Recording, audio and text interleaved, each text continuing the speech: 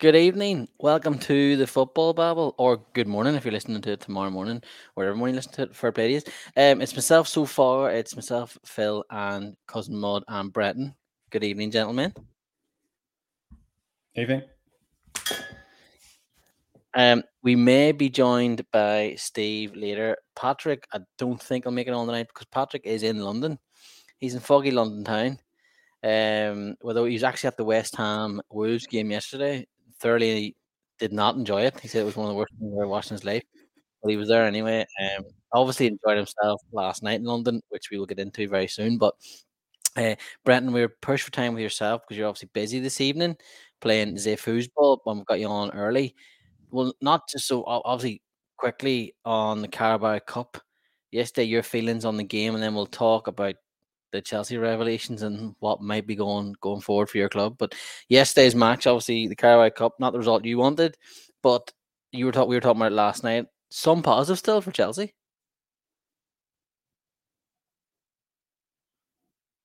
You're on mute. Sorry, I was on mute there. You're right. Club, yeah, better talk about the club before it doesn't exist. It's the game was quite a welcome distraction, actually. I think it was such a good game, such a good 0-0. I kept thinking like this is such a good game for the neutral, but like I was having palpitations through it. I'm sure you were like, but it turned into quite a classic cup final without having to go. Well, it had goals, all disallowed, but that was obviously part of it. And then the whole tactical approach of the goalkeepers, and think it's a lot of criticism for Tuchel that I can see about basing the Kepa sub on data and him saving penalties in the past and it working in the past, and people criticizing that, even though he used the same data to leave Kepa out of the starting lineup and go with Mendy, and that proved to be so right. So it was basically a flip of a coin, and I don't think anyone's really to blame. I just think it's penalties is one of those things. Like someone's always going to be the hero, which turned out to be Kevin Kelleher. I thought was fantastic as well, or the villain who this time turned out to be Kepa, but not significant. I don't think in terms of Chelsea on the pitch. I think they were fantastic. Just obviously on the goalkeepers, because I know you'll probably have to leave soon, Brenton, to just get you involved in this conversation. My feeling on it is, and Johnny, you come in after this, like, so I mentioned our group earlier.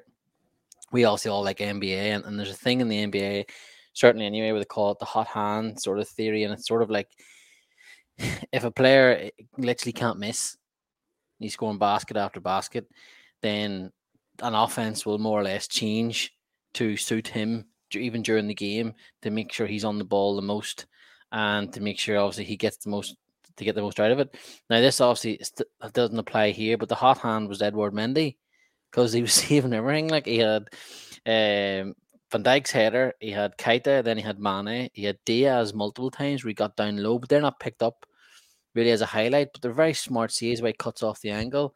He makes Mo Salah go early with the chip, and Mendy's brilliant when he comes out and puts Mo Salah off, and then the chip isn't good enough, and all Thiago Silva saves it. Clearances, I thought he was excellent, and that's I get it too. You've used the data before in the Super Cup and stuff, and it's worked. But Mendy's just come from winning the AFCON Cup of Nations where he was pivotal in the penalty shootout. And me and my dad obviously watched it together, and we both, there was talk, it was happening. You could hear the commentators saying it, you could see Kepa warming up. We both couldn't believe he was going to do this because Mendy didn't look like he was going to get beat. Do you know what I mean? So I it's not a criticism of Tuchel because at the end of the day, it's only the League Cup final. Do you know? So it's a game where you can even see afterwards. Yes, obviously Liverpool thoroughly enjoyed it, but even afterwards, I don't know if you saw it. Like the players were mingling and they were like chatting to each other. Especially some of the older players were chatting to some of the older Liverpool players and just chatting and mingling about what had gone on and different things. You saw Lukaku, Azpilicueta, players like that mingling in with Milner and Henderson and Van Dijk and stuff, and they're just chatting. So yes, two teams were happy, but it was sort of like felt like could be a pre-final to possibly a European Cup final between these two sides, where it'd be different. But I wouldn't go as far as criticizing Tuchel, but I think that is the one thing with Thomas Tuchel where he does seem to be rigid at times, whereas I think here he should have just stuck with Mendy. And it's all hearsay now after the fact because of what's happened, but I think Mendy was he was unbelievable yesterday. Like, he was my man of the match. And when he brought Cap on, I was convinced Liverpool were going to win it. And I was convinced. Yeah, and I was convinced as soon as Kepa, and I have no issues doing this because Bruce Grobbelaar did it with wobbly legs and won Liverpool European Cups. As soon as Kepa started doing the taking ages to do his socks, walking out to every player, standing in front of Milner for ages, me and my dad, and obviously Dad's not on the back of my paper, I says he's going to cost them this. He's going to do something here that's going to cost you. And he kept going and kept going and kept going and kept going. Every Liverpool player was like, right, okay. And I just got the feelings from there. I was like, nah, we're going to win this. But he wasn't allowed to. He wasn't allowed to do what he usually does, and I think that was picked up on like for the first penalty in the Super Cup. He got way more into the players' faces and got away with way more. And I think referees and players. I mean, I'm sure Liverpool players and officials went to the referee before and said, you need to keep this under control because he's been booked before. I think he was booked in the Super Cup because he really takes the piss, which is, as you say, like, do as much as you can get away with.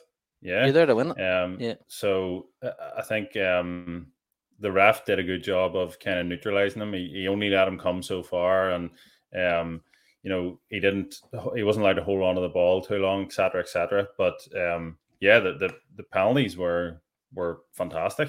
Like some of like Fabinho's penalty was so good. Van Dijk's as well. Who else? Harvey Elliott had a good penalty. A lot of the penalty takers who aren't penalty takers basically hit some brilliant penalties. Jonathan, what did you make of it? I was hoping Mo Salah would miss his penalty.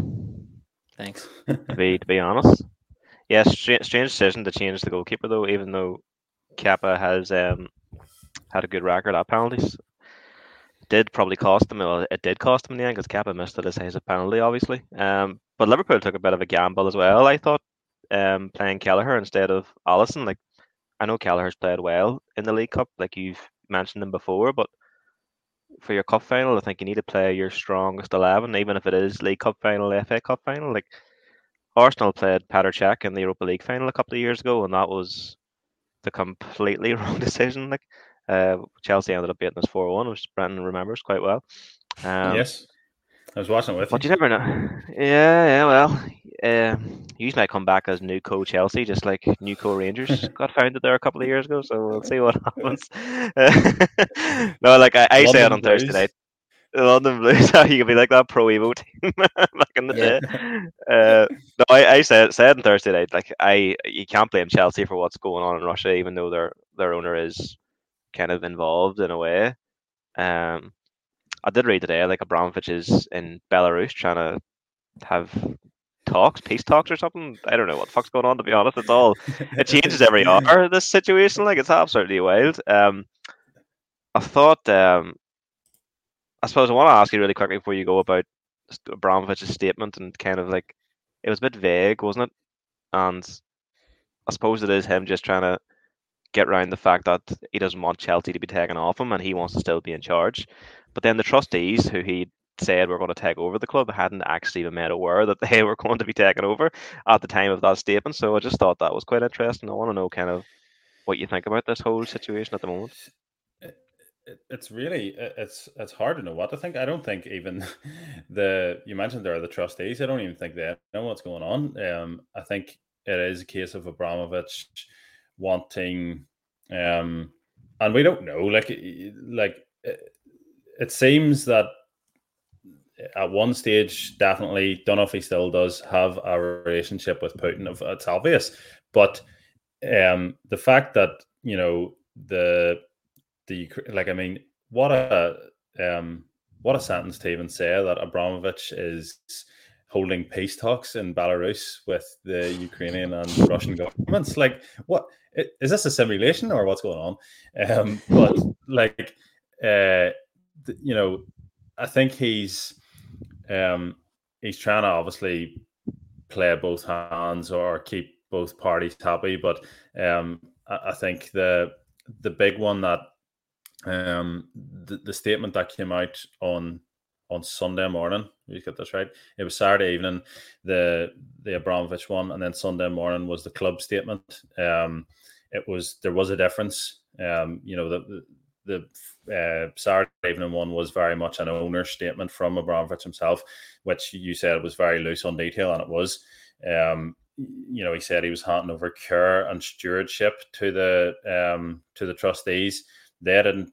I think they found out maybe an hour or two before that they hadn't accepted those terms, and I think it's been reported today that they have refused or not accepted care and stewardship, whatever that means. I don't think anyone really know what that means, but the club statement then, which was released on Sunday morning, said about the devastating situation, I think, where the words in Ukraine didn't mention Russia, didn't condemn Russia at all. And I think that's where, it goes too far in terms of not coming forward properly and condemning it, because I think, that's where you see that is a statement from him rather than the club, because I thought Tuchel talked very well about it on Friday and post game yesterday, where he reflects the majority of the thoughts, I would say. Of you saw at Wembley the fans coming in support of it with the flags, and both sets of fans actually were brilliant. The Ukrainian flags that they flew, and I think there was a standing ovation. That's where I don't like it, where whether it's him, trying to hide behind the club statement, as if that's, the trustees have made that statement about Ukraine and not mentioned Russia, when really they had no say in that statement, is not a great look. And at the minute, I don't know what that Belarus thing is about. It's I think he's trying to, as much as he can, gain back sort of, I don't know what you would call it, goodwill. But, you only do that by being genuine. And the only way to do that would be to condemn what Putin and Russia are actually doing. And I don't think he'll get away with just sort of like actions like that. There has to be condemnation and official statements. Are you worried about the future of Chelsea as a football club? Like, I mean, I personally don't think it really is the end of Chelsea. Like I said on Thursday nights, Chelsea have now been around a while and have been up there at the top table. And because they're based in London, there would be interest in Chelsea, even if Abramovich does have to sell up. It would be different with Man City, I think. But do you worry about where Chelsea go if Abramovich is forced out? I think it would have to. A lot of stuff would have to happen before that happens, but it's more of a possibility now than it was 6 months ago, or a year ago. Obviously, it's a lot of. There's a lot of sort of question marks over it. I think it would involve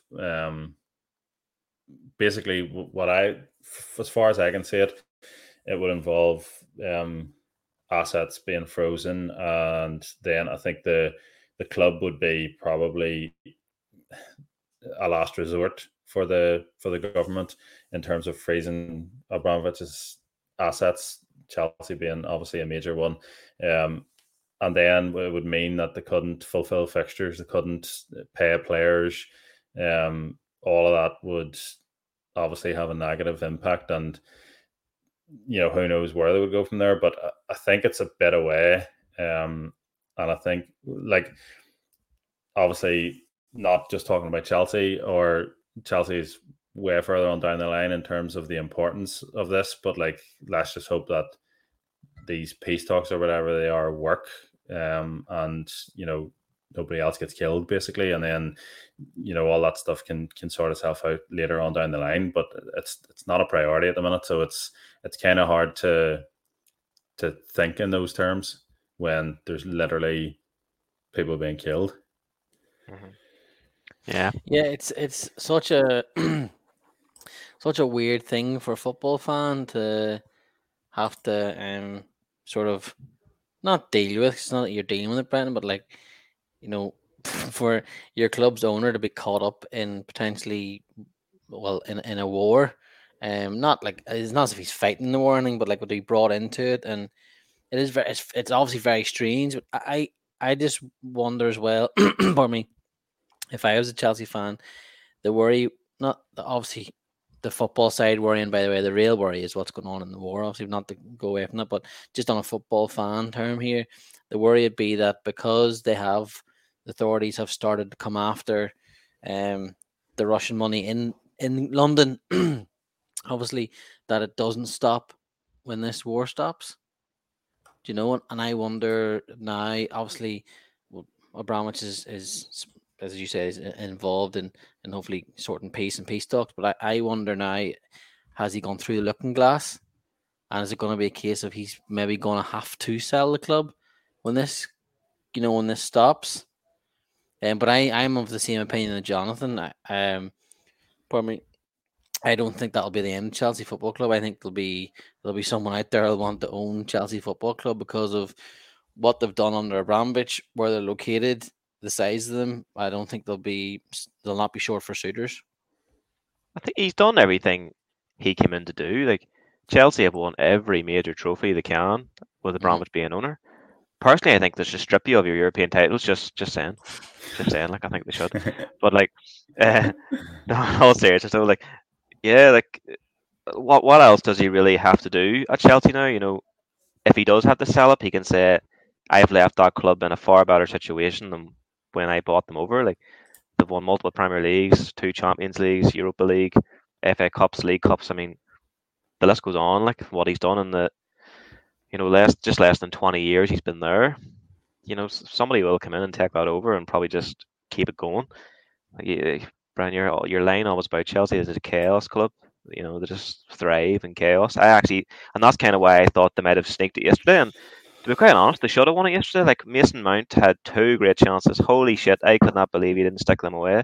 And then, like, how many offside goals? I've never seen so many teams have as many offside goals in one game in my puff. But there you are. I mean, these were millimeters like away from being 1-0 up there with Lukaku yesterday as well. I thought that was a mad decision to be able to give that as offside. But I mean, Chelsea will go on.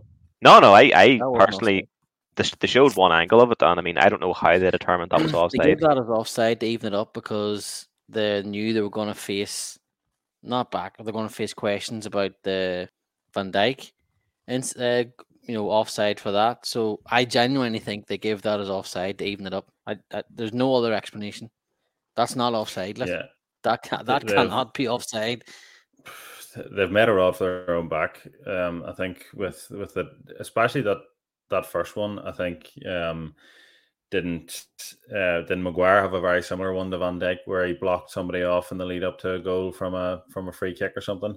Mm-hmm. And that one, like if you're basing it on that one, then you have to give that one if you give the previous one.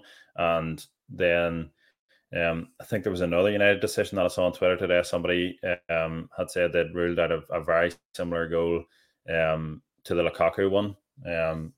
But I think you're right. I think that was like they were saying, oh, it's one each. The others, I think there was a Havertz one, which was a really good finish. And also I thought Havertz was fantastic yesterday as well.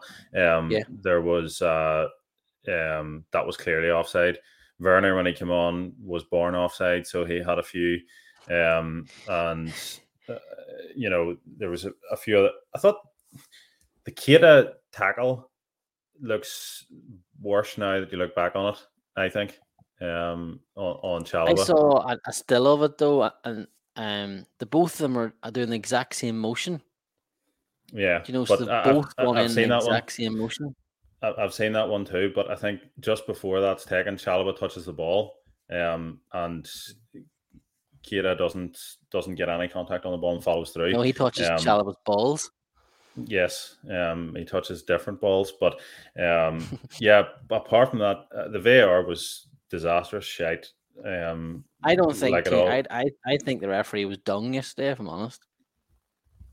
Yeah, I'm not asking for I'm not asking for a yellow card or anything for N'Golo Kante.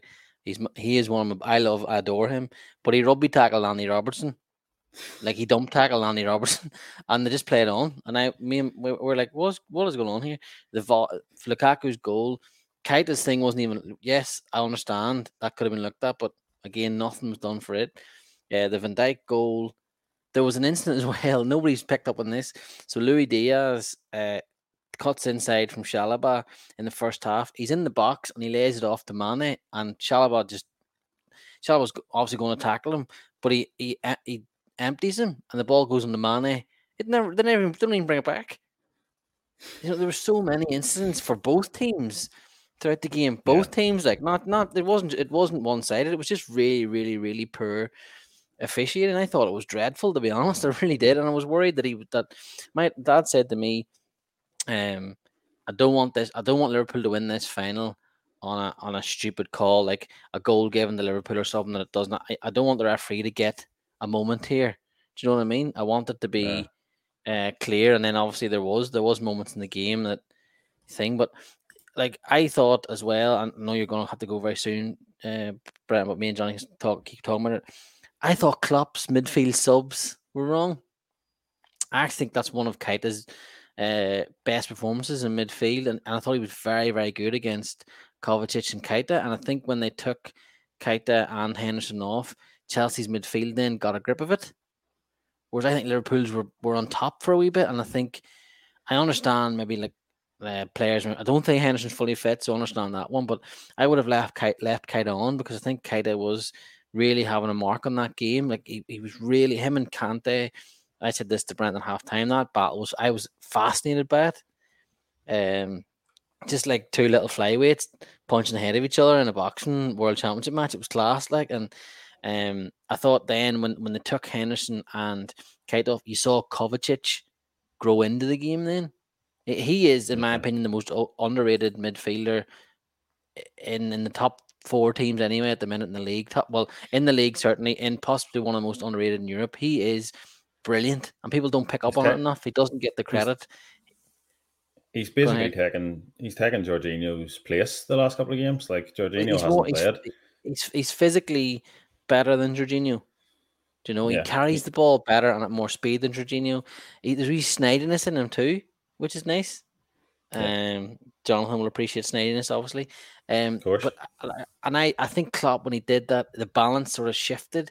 I don't think the subs had the impact that he hoped for, that he wanted for. Certainly thought Harvey Elliott, and he's only 18, didn't get a chance to really grow into the game. That didn't really work, that right-hand side. And I think Milner obviously comes on to steady things. He did all right, but I just think maybe Klopp made. I know Liverpool have won it, so it doesn't really matter, but I think he made an error. Luis Diaz, I thought, was a mistake. I thought he was brilliant yesterday. Brilliant. He was really enjoyable to watch. Yeah, it's like for Liverpool fans, he's the talk of all our WhatsApp groups, everything. Like there's a moment yesterday where he flicked the ball over Reece James's head and he did a no-look pass to Robertson or someone, and there was that loves a no-look pass. He is absolutely wild. But he's just one of those footballers that he has in the edge of your seat as soon as he gets the ball, because you know he's going to go forward. He's going to go forward at speed. He's going to try and do something. He is such a joy to watch. Like, he did play well, but again, I reiterate, I think Mendy was man of the match because of some of the save. He made that save from Van Dijk, that header. He made it look routine. Like, it's not routine. Like, look at it again. Van Dijk absolutely bullets that header down, like where you're supposed to put it. And Mendy's like, I know, ball. just palms it He's ma- away like it. he's massive, which obviously helps. Like I think he's 6'7" or something. But yeah, his athletic ability to get back up for the Mane one was brilliant too. Like it's hard to argue against him being the best keeper in the world at the minute. Just with the saves he's making.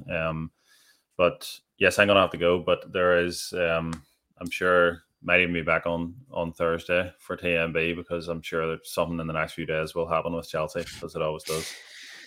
No bother, Brenton. We bid you adieu. Myself and Jonathan will take over. I think Steve has actually forgotten that he texted me here. He's forgotten the podcast. He's supposed to be on the podcast. So if he's Steve listening, is just so old that like we can forgive him for forgetting. Like Steve, it's fine. It's totally fine. I mean, I'm just texting there, folks, to annoy him. So, Jonathan, VAR.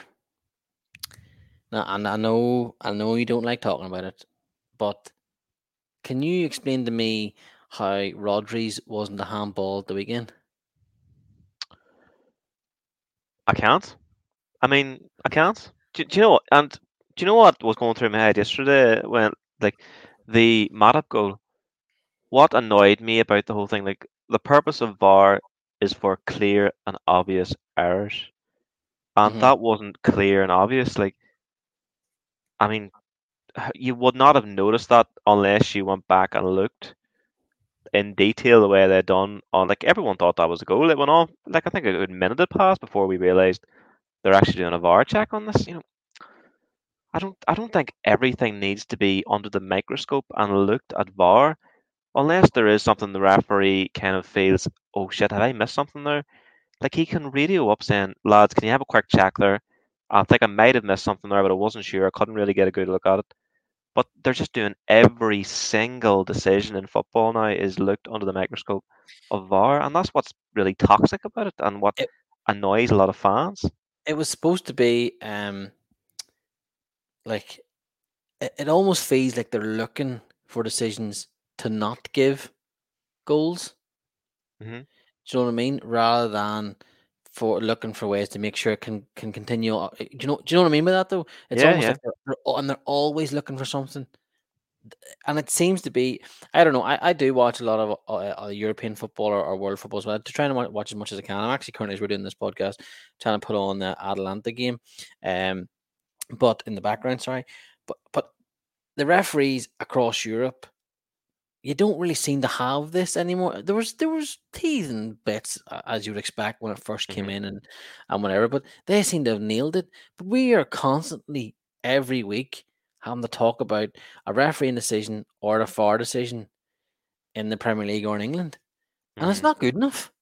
No, it's really not. We've all been critical of referees on the bubble, and it's just like every single week, every single TMB, which will be now Sunday night podcast, where you do is just there's at least one dodgy referee decision, and I want to actually give a lot of credit to Frank Lampard, who called out the officiating in his game against City. It just wasn't good enough, and I think he actually made a comment about how he's getting paid to do his job, and it's simply not good enough. And this referee, is not a professional referee. Like as far as I can recall, the only professional referees in European football are the English and the Italians. If I'm right in that, I think I remember reading that somewhere before. I think that's true, yeah. And like it's not good enough. Like these guys do this as a full-time job, and there's far better referees out there. Like across Europe in La Liga, there's probably better referees in Liga. It's just it's just mad. Like we'll go back to the Lukaku decision again. Like how can they make that decision on that angle on that line? I mean, it looks like Van Dijk's actually, if not level with him, slightly ahead of him. So he's onside. I know you don't care because Liverpool have won the League Cup, and I think the significance of Liverpool winning the League Cup. Like I know you said it was only the League Cup, but like getting that mentality of winning trophies is just, it's really important. And now Klopp's got the League Cup, he's got the Champions League, he's got the Premier League, World Cup, the FA Cup's left there to go. The only one he needs is the FA Cup, and he's won the lot that he can win.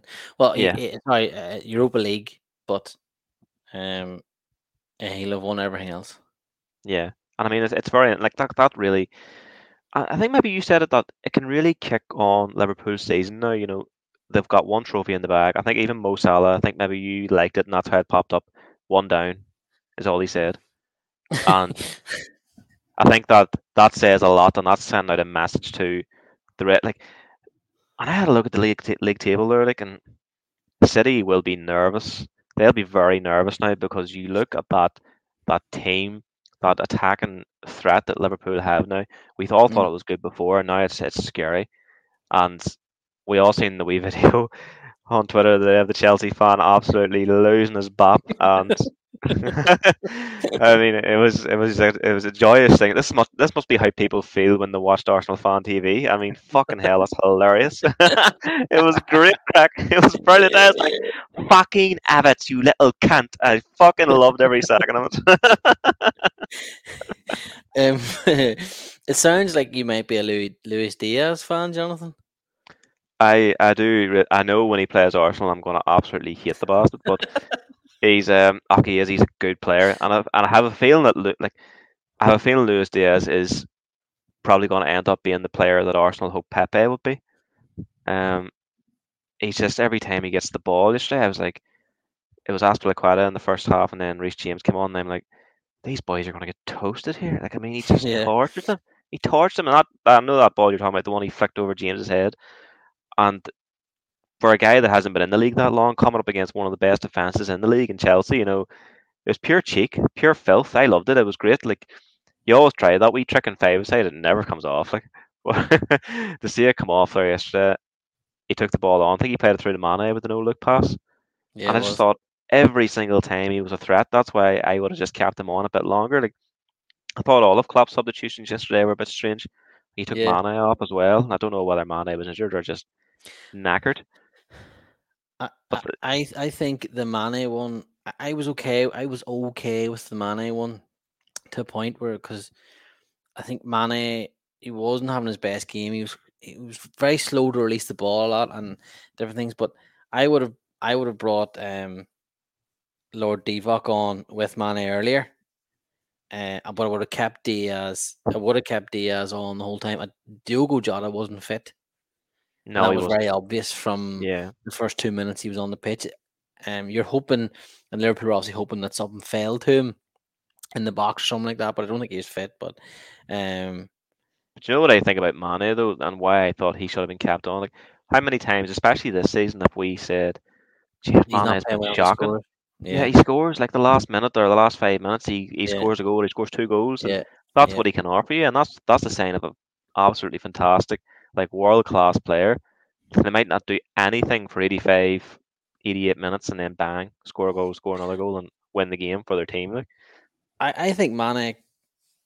I hope I'm wrong, but I think Mane could be the one that's possibly sold this summer. Would you take him on Arsenal? what is his Mane now? He'll be 30. No, no, I wouldn't take him. Like, he's a great player, but I think the the You've team. been burnt too many times by buying people in their late 20s, 30s. Like, Yeah, we have, and I think the team we are building now is that they're more looking for, maybe early to mid 20s. Players we're going to get plenty of years out of. You've seen the situation with Aubameyang and Özil, like it just hasn't worked for us. And I think what we're doing now is a lot better for the club.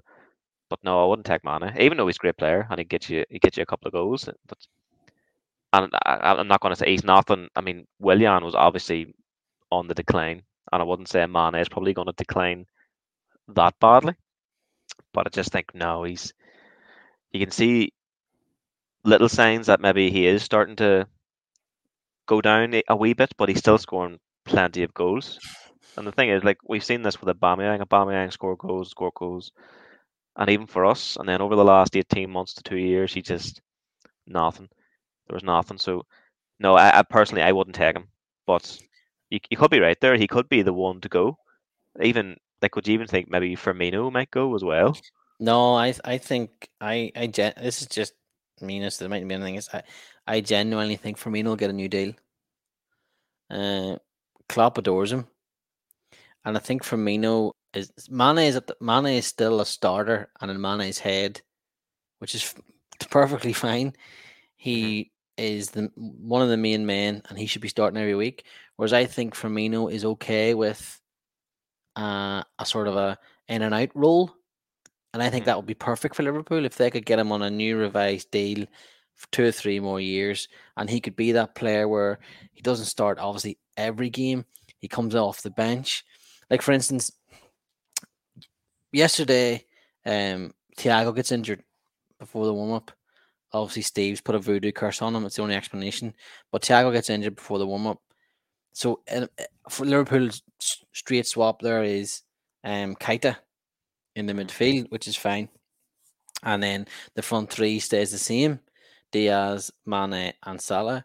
Whereas I think without Thiago, Liverpool need Firmino because there's no link then between the front three. Do you know? There's none of them can play that 9 role as obviously anywhere near as good as he. So for instance, if it had happened yesterday, yes, Naby Keita comes in the midfield, and then this is going to sound mental, I go with Firmino, Diaz, and Salah. Because you saw even in Milan when Firmino came on, and then obviously Keita and Henderson came on, they changed the game. When Firmino came on, he offered something so Liverpool could hold the ball up there, and he was little interlinking passes. He obviously gets the first goal. There's so much to Firmino's game than scoring goals, which people obviously can focus on because he's number 9. But if you watch him and you see what he does, linking up play, even passes that are 6 or 7 passes behind the goal, if you know what I mean, before the actual goal happens, he's key in all that. And I think Klopp will get him tied down, or Liverpool will get him tied down. I think Mane will be the one to go. But I think it probably makes sense in a way for Liverpool because of Diaz. Carvalho is going to be joining from Fulham in summer as well. That looks like it's going to be confirmed soon. So they're going to have options up front, and one of them is going to have to move. And looks like it's going to be Sadio Mane. I think, which is sad.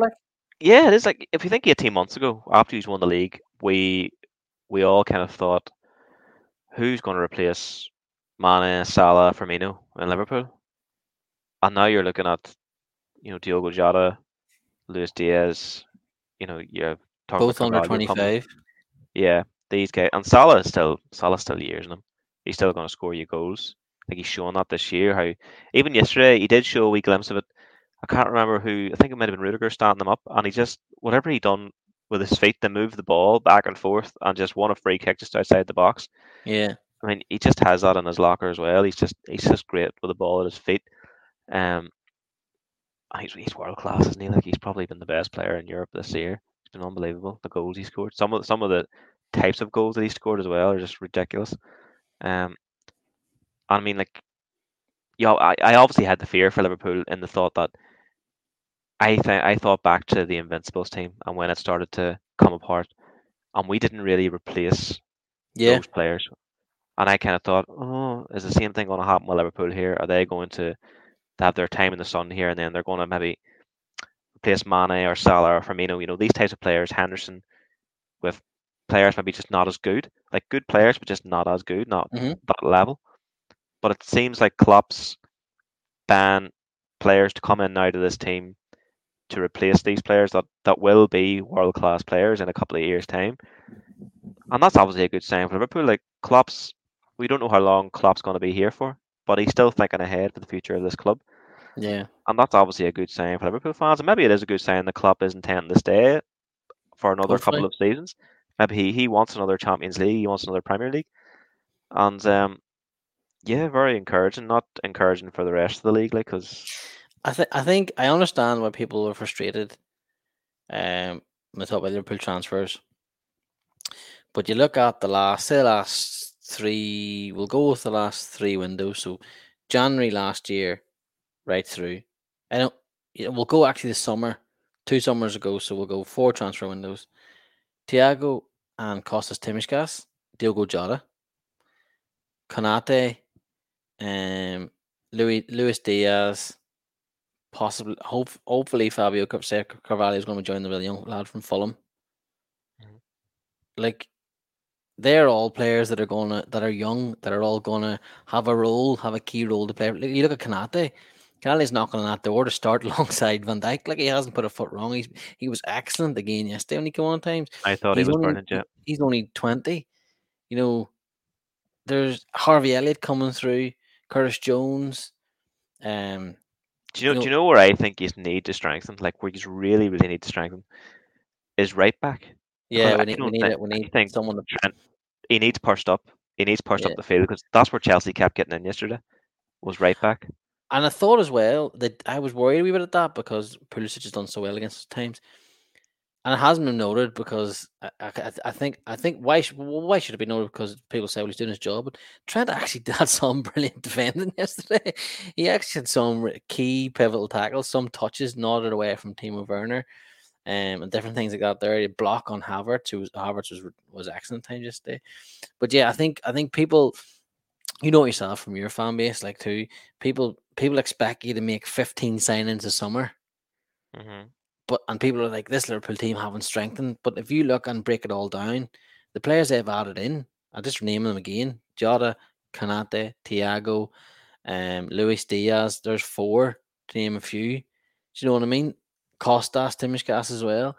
Like they have chipped away and added players into this squad. So, and I think that's why you're seeing Liverpool doing so well at the minute now because they have added them in, and you can see the togetherness in the squad, which is nice too. But that was one of my main worries: was what happened to Wenger at Arsenal. Was I didn't want that to happen Klopp because it did happen Klopp at Dortmund.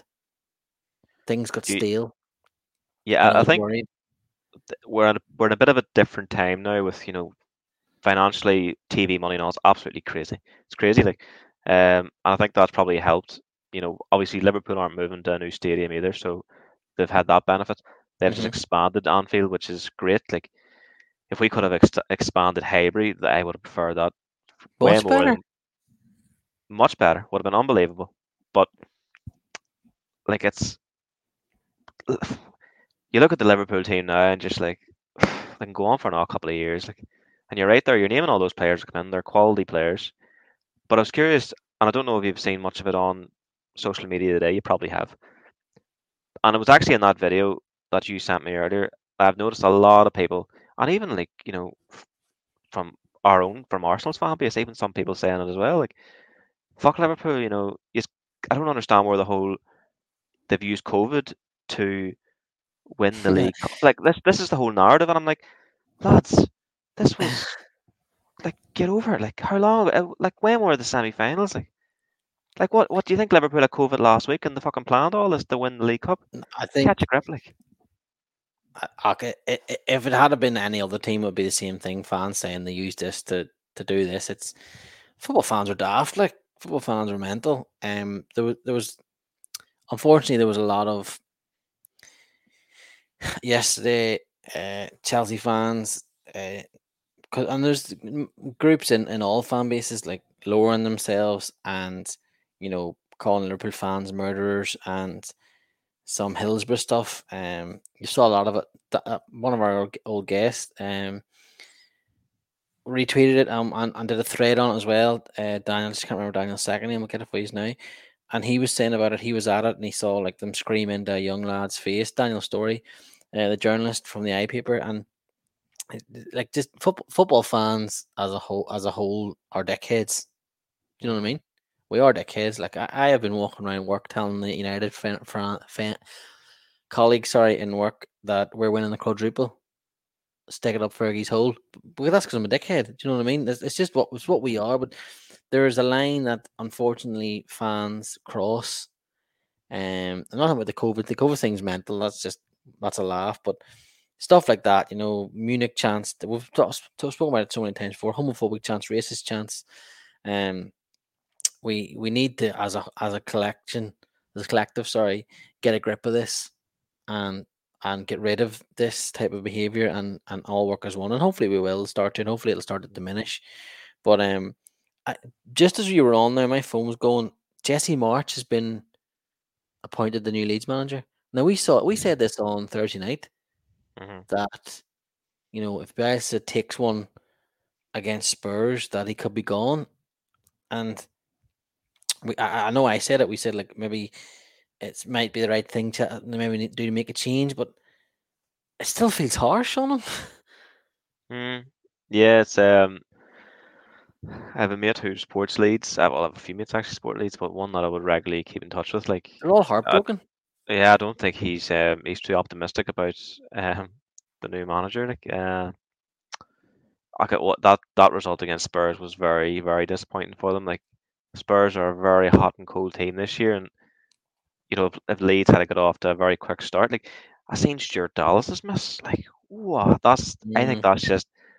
that's just an example of a team as a whole that are just massively lacking in confidence. Like, I mean that's such a simple chance to put away. He just took way, way too long just to take a shot and go. Like, oh my god, it like he's give the league a lot of entertainment. He's given Steve some great memories, and probably a few other United fans. It's like he's one of them characters, in the league that he's just it's Bielsa.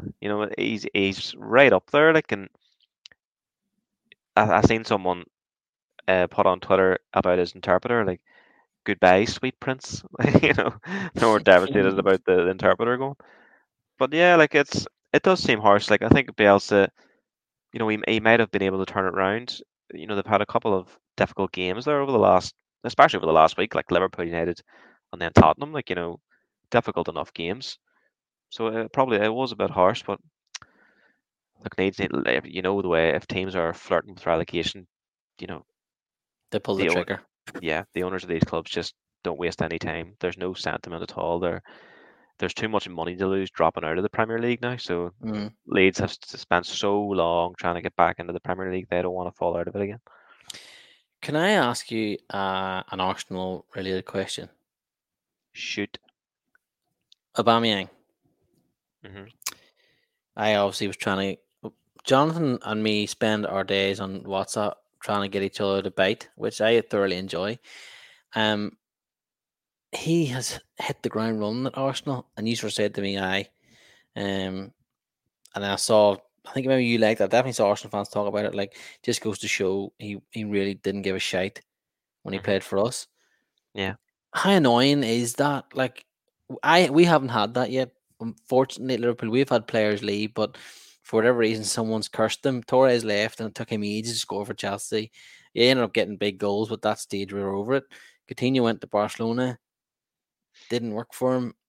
Suarez was a complete freak, a mutant, and we at the end realized he's going to do everything he can get out of this club, including bite anyone that gets anywhere near him.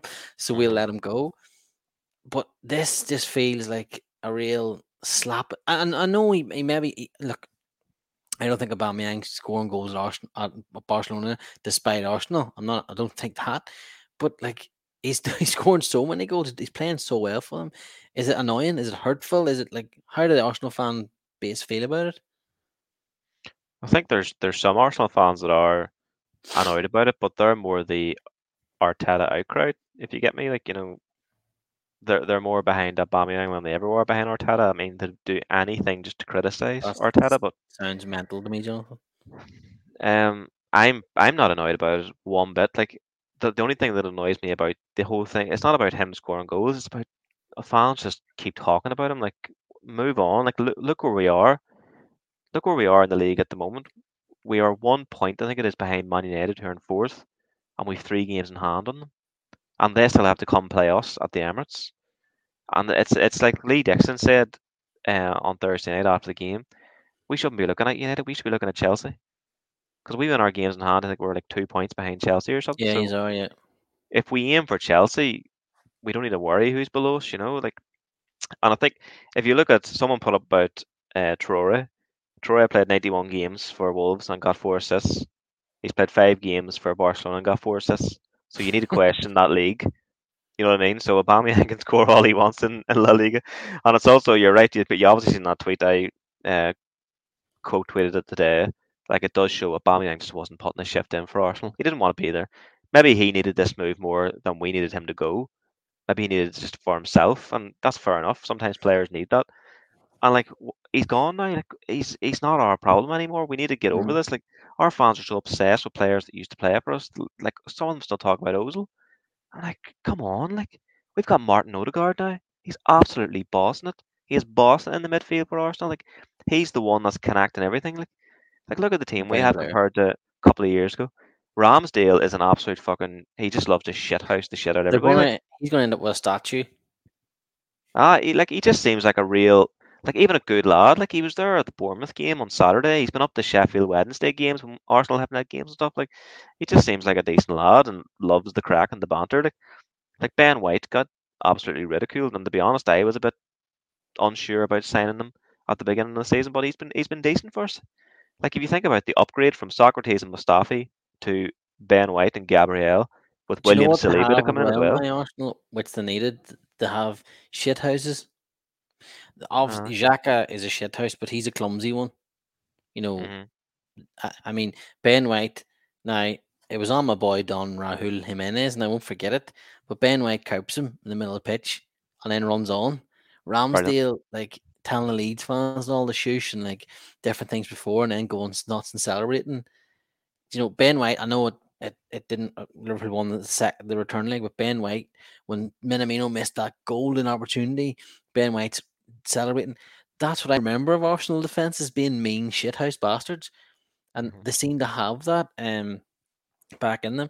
I've said it to everyone. I Arsenal, in my opinion, it's not a hot take at all, but they for me look like the fourth best team in England, and I think they will end up in the top four.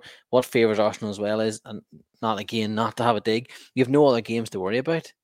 hmm And this happened to Liverpool the year that they got back into the top four. They ended up getting knocked out of everything, and they could only solely focus on the league, and they got there. hmm And I said that I think I said this a year ago. Arteta's tenure at Arsenal is reminding me of Klopp's.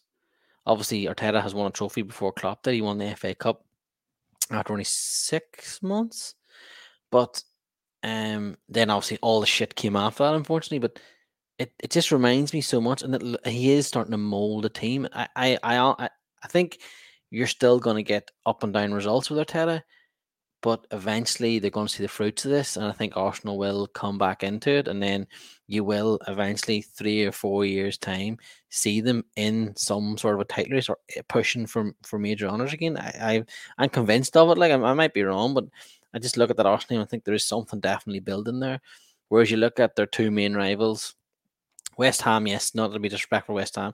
West Ham are in the mix too, but you look at their other two main rivals, Tottenham and United, for the top four, and they're a basket case hmm in the background. Now, Yeah. Ralph Ranić, I think will get that right when he moves upstairs, but it mightn't be for this year, and it could let Arsenal in through the door, hmm and then what's happening. Where Spurs are, they're mental. Like I actually do feel sorry for people that I know that are Spurs fans because it is they are an absolute they're a lunatic show. They're just you don't know what's going to happen with Spurs. You do not know what's going to happen next. No, I don't feel one bit sorry for them. I know plenty of Tottenham No, fans. well, I wouldn't want you to. No, no sympathy for them. I think what the Wolves game in particular, like Arsenal when they went 1-0 down under Arteta, have never came back to win the game. So obviously that's a massive hurdle to get over there. That they actually did come from behind and won a game when we went a goal down under Arteta. The same thing with Wolves when they went 1-0 up or they want to go ahead in the game. They haven't lost this season. So we have now broke that duck as well. We like Wolves ran Man City right to the wire. They've put up they beat United at Old Trafford. I think that I can't Very, remember. very unlucky to get beat by us. Yeah, and to be honest, 95th minute, Divock Origi. they're very unlucky to get beat by us as well. But fuck them, we need the points. I really don't care. Like it's us against the rest, and that's kind of the mentality that I think these players have had this year. The refereeing decisions against us this year has been absolutely shocking. We should have had some penalties that weren't even looked at by VAR. And I think that's just the mentality of these players now. They're like, we're not going to get any help to get into the top four, so we need to do it ourselves. We need to step up. And to be fair, a lot of them had. And listen, I would love Arteta to prove all of us wrong because there was a stage there last year I think he needs to go because it's just not working. But he has shown this year that we've had a few blips. Yes, we had a blip against United and Everton, but most of our blips this year have come in the cup competitions, in the likes of the League Cup and the FA Cup. In the Premier League, we've been sort of okay for the start of the season, but then again, we hadn't everybody in place at that stage. I just feel if we're going to fall short this year, it'll be because we haven't got a striker who scores 20 plus goals. Like Lacazette is on a real dry patch at the minute and wasn't even awarded the goal the other night. So I know. we'll That's so harsh. I think that's where we're going to fall short if we do fall short. But I'll be disappointed if we don't finish top four. But again, I suppose being back in the Europa League wouldn't be the worst thing in the world. We'd be able to get the youth players out and get them a couple of games in the group stages and stuff. And it's a European trophy to go for at the end of the day, which Arsenal haven't won in a very long time, any sort of European trophy. So I mean, there's hope there. Like that's really all I kind of asked for again was a bit of hope, something to kind of a team to cheer for and get behind. And there's people out there that will always just try and bring down the manager and bring down the team. Like they're in every club, no matter how well they're doing. You can see how Liverpool are, and there's still some fans that I remember hearing a boy on the radio one time that wanted Klopp to go, which is absolutely insane. But you get your loopers, you get them. So You do indeed. you just get on with it. I think that'll do us for tonight's football show. Myself and John obviously finishing the show off. Brenton's away playing football. Paddy's in London gallivanting, and Steve is having a torrid time trying to put the wee one down. He's just refusing to go down. And credit to the wee man. Hopefully, he stays up all night. So, folks, thanks for listening. If I'll try and edit this now, so the video should go up. So, if you're watching the video, you'll see the ticker underneath to get us on all our socials at Football Babble Pod, Twitter and Instagram. Also on our Patreon, if you want to, you can go and donate and become a Patreon. Patreon.com/the Football Babble. £1 a month. And that's it. That's all we ask. £1 a month, £12 a year. Really will help us keep growing as a podcast and keep doing things which we have lined up and things we're doing in the background. We're adding things different, like things like that. So yeah, we really appreciate that. Thanks for listening. Thanks for tuning in. Enjoy the rest of your week, your football week, if you're watching it or whatever you're getting onto. And myself and Jonathan will certainly see you on Thursday night for TNB. Jonathan, good luck, my friend. Good luck to you, Philip. Well done on winning the League Cup. Oh, thank you very much. I played my part. All right, folks, enjoy yourselves and good luck.